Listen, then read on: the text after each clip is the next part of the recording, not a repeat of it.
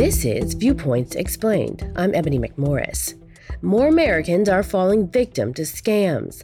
Last year, losses stemming from fraud rose more than 30% from 2021, according to the Federal Trade Commission.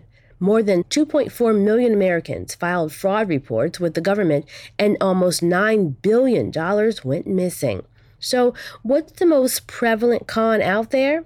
The FTC reports that investment fraud has more than doubled between 2021 and 2022.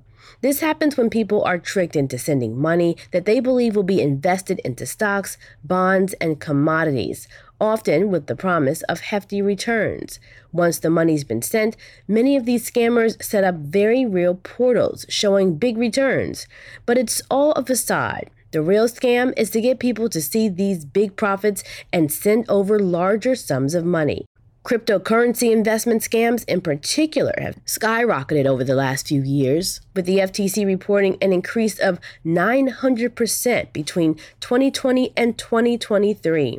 Crypto, when compared to traditional investments, doesn't share the same government oversight, and it's much more harder to track down the criminal behind the scam because the transactions are largely anonymous.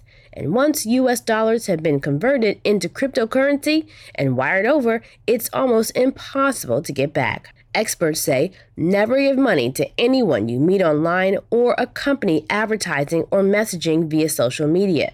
Many of these fake businesses now look completely legitimate and even have profiles on LinkedIn, fake media sponsors, or false celebrity endorsements. In the end, if it sounds too good to be true, it probably is. That's Viewpoints Explained for this week. More in a moment.